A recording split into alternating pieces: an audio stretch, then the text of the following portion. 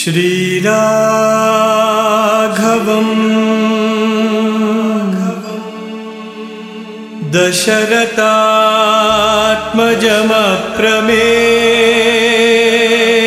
दशरथात्मजमप्रमेयम्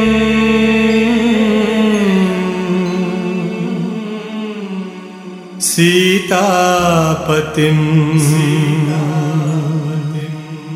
रघुकुलान्मयरत्नदीपम्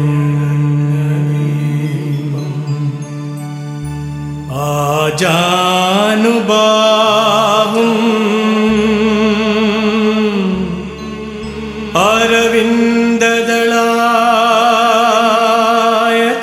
अरविन्ददलायताक्षम्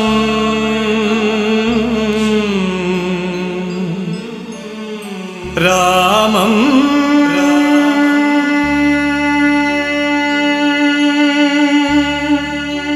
निशाचर विनाशकरम्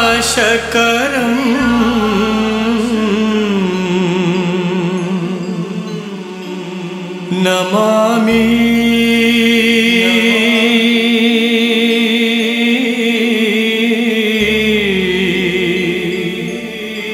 Namami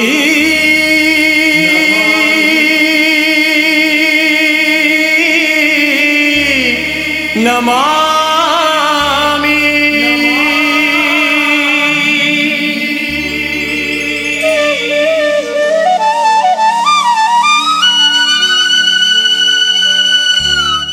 Ramakatha Rasavahini.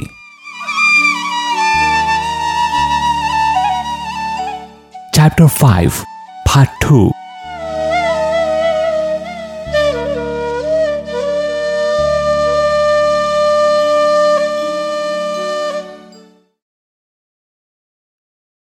Sumantra came alongside the princes, who were shining with an ethereal glow on their faces. When they reached the palace gates, many rites were gone through to ward off the effects of the evil eye. They were then led into the inner apartments. The mothers, whose eyes were longing to look upon them, were awaiting them there. The boys ran towards them and fell at their feet. They were raised up and held fast in close embrace for 5 to 6 minutes, during which they lost themselves in the thrill of joy, which enveloped both mother and son in the bliss of mergence with the divine. The tears that rolled from the eyes of the mothers out of the surgeons of love bathed the heads of the boys. They took hold of their sari ends and wiped the heads dry with them. They stroked the hair, they fondled the head, they seated them on their laps and fed them fondly with sweet rice and curd mixed rice. Ah, the excitement, the thrill of the mothers were indescribable. The pang of separation which they had suffered for 3 long months could be assuaged a little only by having the children in their care and custody day and night for a few days. They wanted them to relate the story of their pilgrimage, and the boys narrated in sweet, simple, sincere style the sacredness of each holy place, as explained to them by Sumantra. The queens listened to these narratives with such ardor and faith that they too seemed to experience the exhilaration that each shrine provides for the earnest pilgrims. Dasharatha celebrated the return of the young princes from their holy journey by offering oblations to the gods and arranging a magnificent banquet for all Brahmins who had successfully completed the pilgrimage to Kashi and Prayaga. He gave the latter monetary gifts too. Thus, since the day when the princes were born, it was one continuous round of festival and feast in the capital city and in the kingdom. The city of Ayodhya shone with uninterrupted rejoicing.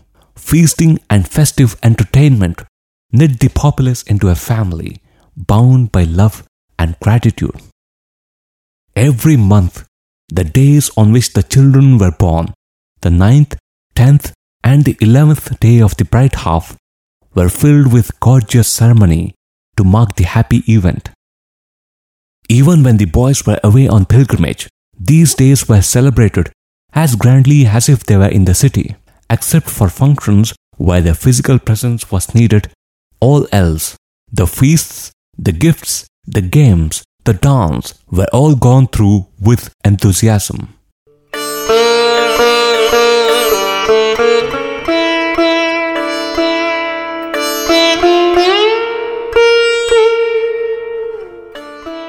The parents noticed a change in the boys as a result of the pilgrimage. The transformation was very surprising, and they hoped that the strange ways of life they had assumed might weaken with the passage of days. They watched their behavior and attitudes with great attention, but they continued with no sign of diminution. Rama stayed mostly indoors. He did not bathe at fixed hours as he had been doing so far. He had a dislike to wear royal robes. He desisted from delicacies. He never sat on the golden throne. He appeared as if he was immersed in contemplation of the absolute, of something beyond the senses and the mind. Since their brother appeared so morose, the three younger brothers always kept near him. They never left his presence for games or for any other reason. The four used to gather in a room and bolt themselves in. The mothers had to tap the door at intervals to bring in their food. However hard the mothers tried to discover why they behaved so, they never revealed the reason. Rama alone deigned to answer their queries thus: "This is my nature. Why seek to know the reason for my being so?" The mothers soon felt that this state of things could no longer be kept away from gaze. They informed Dasharatha. He sent word that the boys be brought to his apartments. But finding that the sons who previously would have rushed in took a long time to come, he was filled with wonder and worry. He made ready to proceed to their room himself. Just then, the attendant announced that the princes were approaching. The father was overwhelmed with bliss. He embraced them and held them tight to his chest. He sat with the sons on both sides.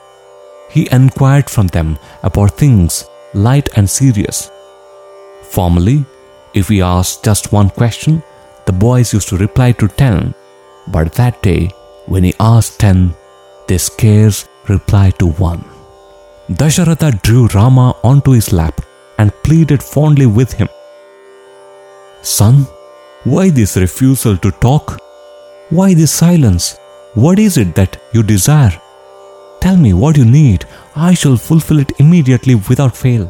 Since you do not mix with brothers and play with them as formerly, they too are unhappy." Though the king lovingly stroked the chin and looked at the face of Rama, Rama did not say anything more than that he was quite content and needed nothing. Watching this strange behavior, Dasharatha grew anxious and agitated. Tears welled up his eyes. The boys remained unaffected by his grief. The father spoke soft words to them about how sons should conduct themselves and sent them to their apartments in the palace. He called Sumantra so that he might confer with him. He asked him whether anything had happened during the pilgrimage to put the boys out of gear, or whether he had brought them back when they were themselves eager to visit a few more places of interest to them. Dasharatha plied him with so many questions that Sumantra was filled with surprise and apprehension. His lips quivered as he replied, "Nothing happened during the journey to displease the princess. No difficulty was encountered. Every wish of theirs were honored and carried through. I gave away in charity as much as they wanted. I got built, wherever they suggested, houses for pilgrims. There was no hesitation or delay. They never told me about any happening which they did not like, nor did I notice any such. The pilgrimage was one long journey of joy and adoration. Dasharatha knew his minister well. He said at last, "Sumantra, you are a good man. I know full well that you are incapable of neglect or error. But for some inexplicable reason, I find the boys have undergone a transformation after the pilgrimage. They have developed a distaste for food and fun." However much the people around persuaded him, Rama did not answer, nor did he indicate the reason for his strange behavior. He was immersed in his own awareness of the falsity of things. I am surprised at this. The queens too have taken this so much to heart that they are being consumed by anxiety. When Dasharatha spoke thus to Sumantra, the loyal minister replied, "If permitted, I shall meet the children and try to diagnose the ailment." Dasharatha said, "Quite right. Proceed at once. Once we find the cause, the remedy isn't difficult. The cure isn't far." Sumantra hurried to the children's apartment, heavy with a load of anxiety in his heart.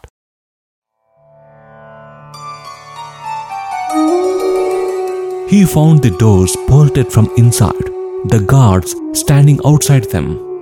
When Sumantra tapped, Lakshmana opened the door and let him in. He closed the door behind him and conversed with the boys for long on various matters, in order to draw out from them the reason for their malady. But he could not delve into the mystery. He noticed the difference between the confiding spirit of camaraderie which he enjoyed during the months of pilgrimage and the distance that had grown in recent months. He pleaded with Rama with tears in his eyes for revealing to him the reason for his melancholy. Rama smiled and said, "Sumantra, what reason can be given for something which is my very nature? I have no wants, I have no desire. You need have no anxiety on that score." Unable to do anything else, Sumantra came where Dasharatha was and sat beside him. "I feel it will be good to invite the Guru tomorrow and consider which measures are proper," he said, and departed from the presence after taking the king's permission to leave. The king was sad. He neglected everything else. He ignored the demands of empire and spun many stories in his mind to account for the behavior of the children. They are entering the years of adolescence, and so such temperamental revolutions are natural, he surmised. He shared this opinion with the queens and set his mind at rest for a while. When they learned that the preceptor Vasishtha was arriving at the palace, the queens made the preparations necessary and waited for him at the family altar. Just then, the Guru arrived. All fell at his feet. They showered eager questions on him about the peculiar malady of the boys and the change that had come upon them. They were all in tears. Noticing the agitation of the king and the queens, Vasishtha turned his attention inward and sought the reason for the sorrow through inner vision. The truth was quickly revealed to his penetrating purity. Within seconds, he turned towards the queens and assured them, "There is nothing wrong with the boys. These are not just ordinary children. They are free from the least trace of worldly desire. Their minds are untarnished. Do not get anxious. Bring them to me. You can retire now to your apartments." The king and queens were happy at this assurance. They sent for the princess and left. Lakshmana, Bharata, and Shatrughna quickly got ready to meet the Guru when the news that he wanted them reached their ears. But Rama evinced no haste. He was immersed in himself as usual.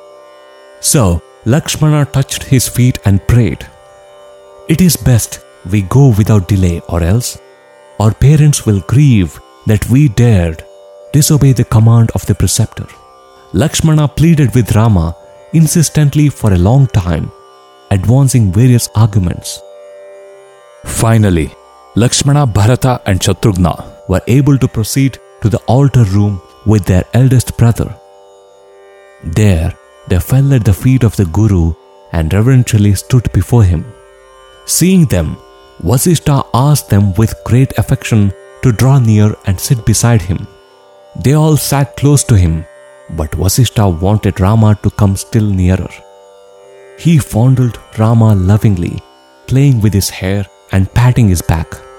He said, "Rama, why have you thus become quiet and silent?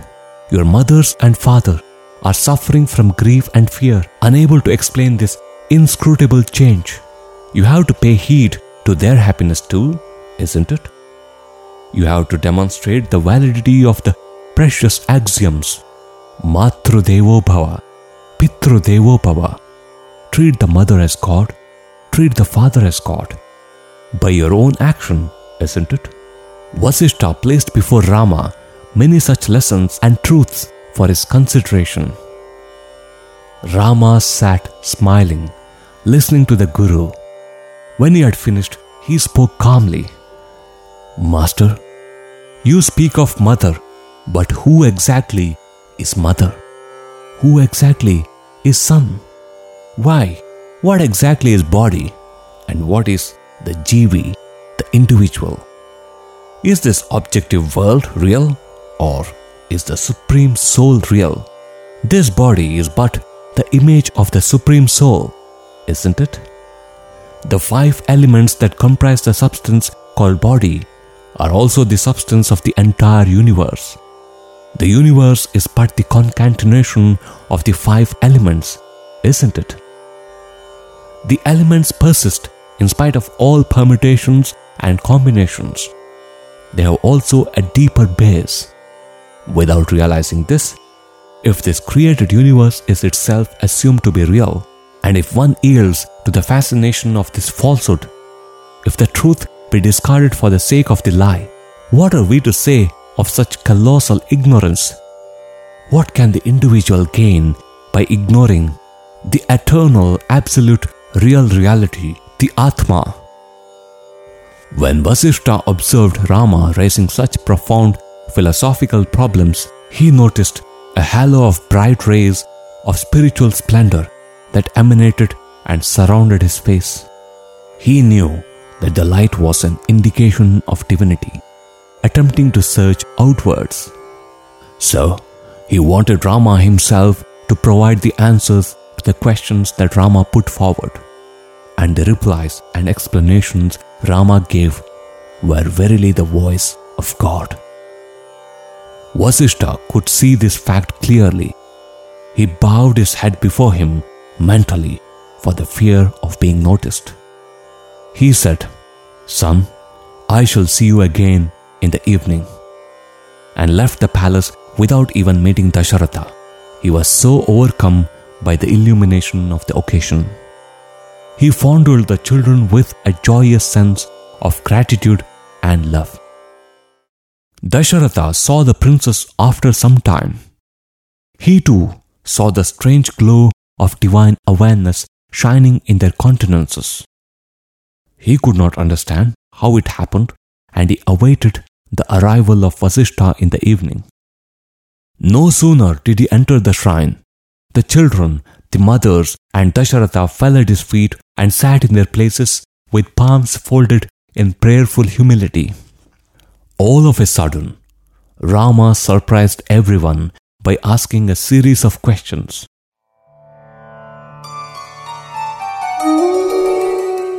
The Jivi, the Deva, the Prakriti, soul, God, nature. What is the interrelationship between these? Are these 3 or 1?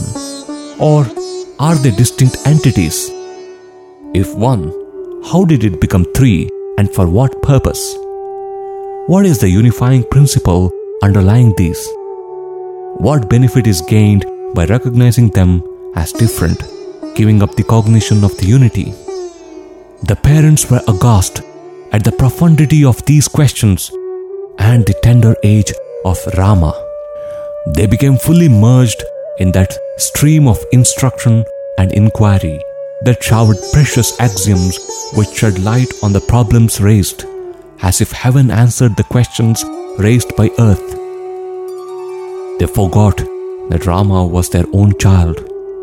The hours of the night rolled by in the analysis and understanding of the great monastic wisdom.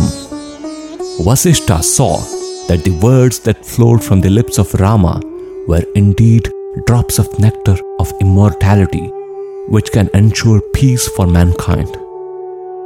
He blessed the king and queens and returned to the hermitage.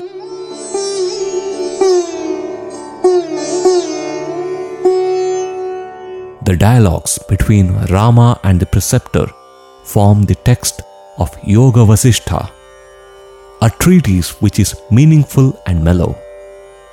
It is also referred to as the Rama Gita.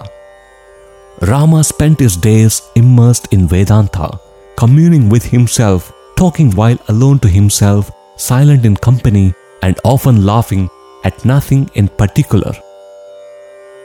Dasharatha grew concerned. He was worried what would happen to the brothers. He sought to keep the younger three apart, but they never agreed to be isolated from Rama. So they had to be left in his company always.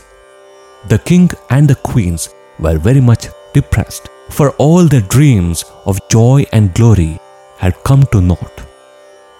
They became desperate, for they saw no signs of recovery or transformation in the sons.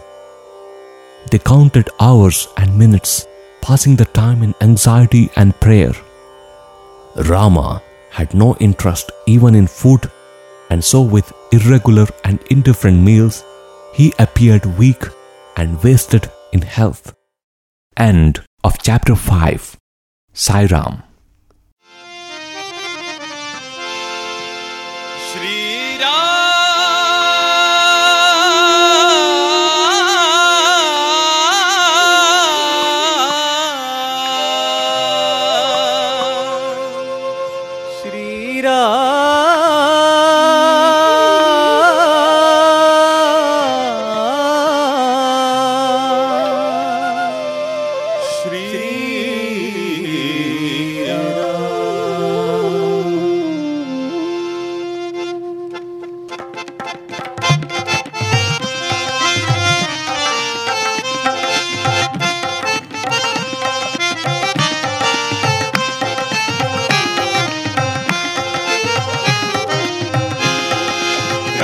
Sita Ram, Sita Ram, Sita Ram, Ram Sita Ram, Sita Ram, Sita Ram. Shri Ram ji ki महिमा अपार, राम जी की महिमा अपार. सुन लो तो बेड़ा पार, सुन लो तो बेड़ा पार. श्री राम जी की महिमा अपार, राम जी की महिमा अपार. श्री राम नीरज नयना मुखारविंदा, श्यामल छवि अति सुंदर राम. करुणा स्वरूप श्री राम, निर्मल स्वभाव श्री राम. करुणा स्वरूप निर्मल स्वभाव, भक्तों के प्राण गुणशीलवान. नीरज नयना मुखारविंदा, श्यामल छवि अति सुंदर राम. रविकुल मंडन दशरथ नंदन, मुनि मनरंजन नयन विराम. राम श्री राम, श्री राम, श्री राम, राम श्री राम. श्री राम जी की महिमा अपार, राम जी की महिमा अपार.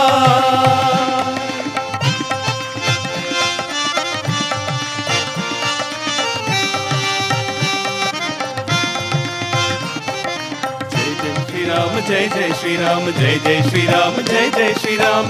जिनकी कृपा ने आखिर बितारे, एक ही बाण ने दुष्ट संहारे।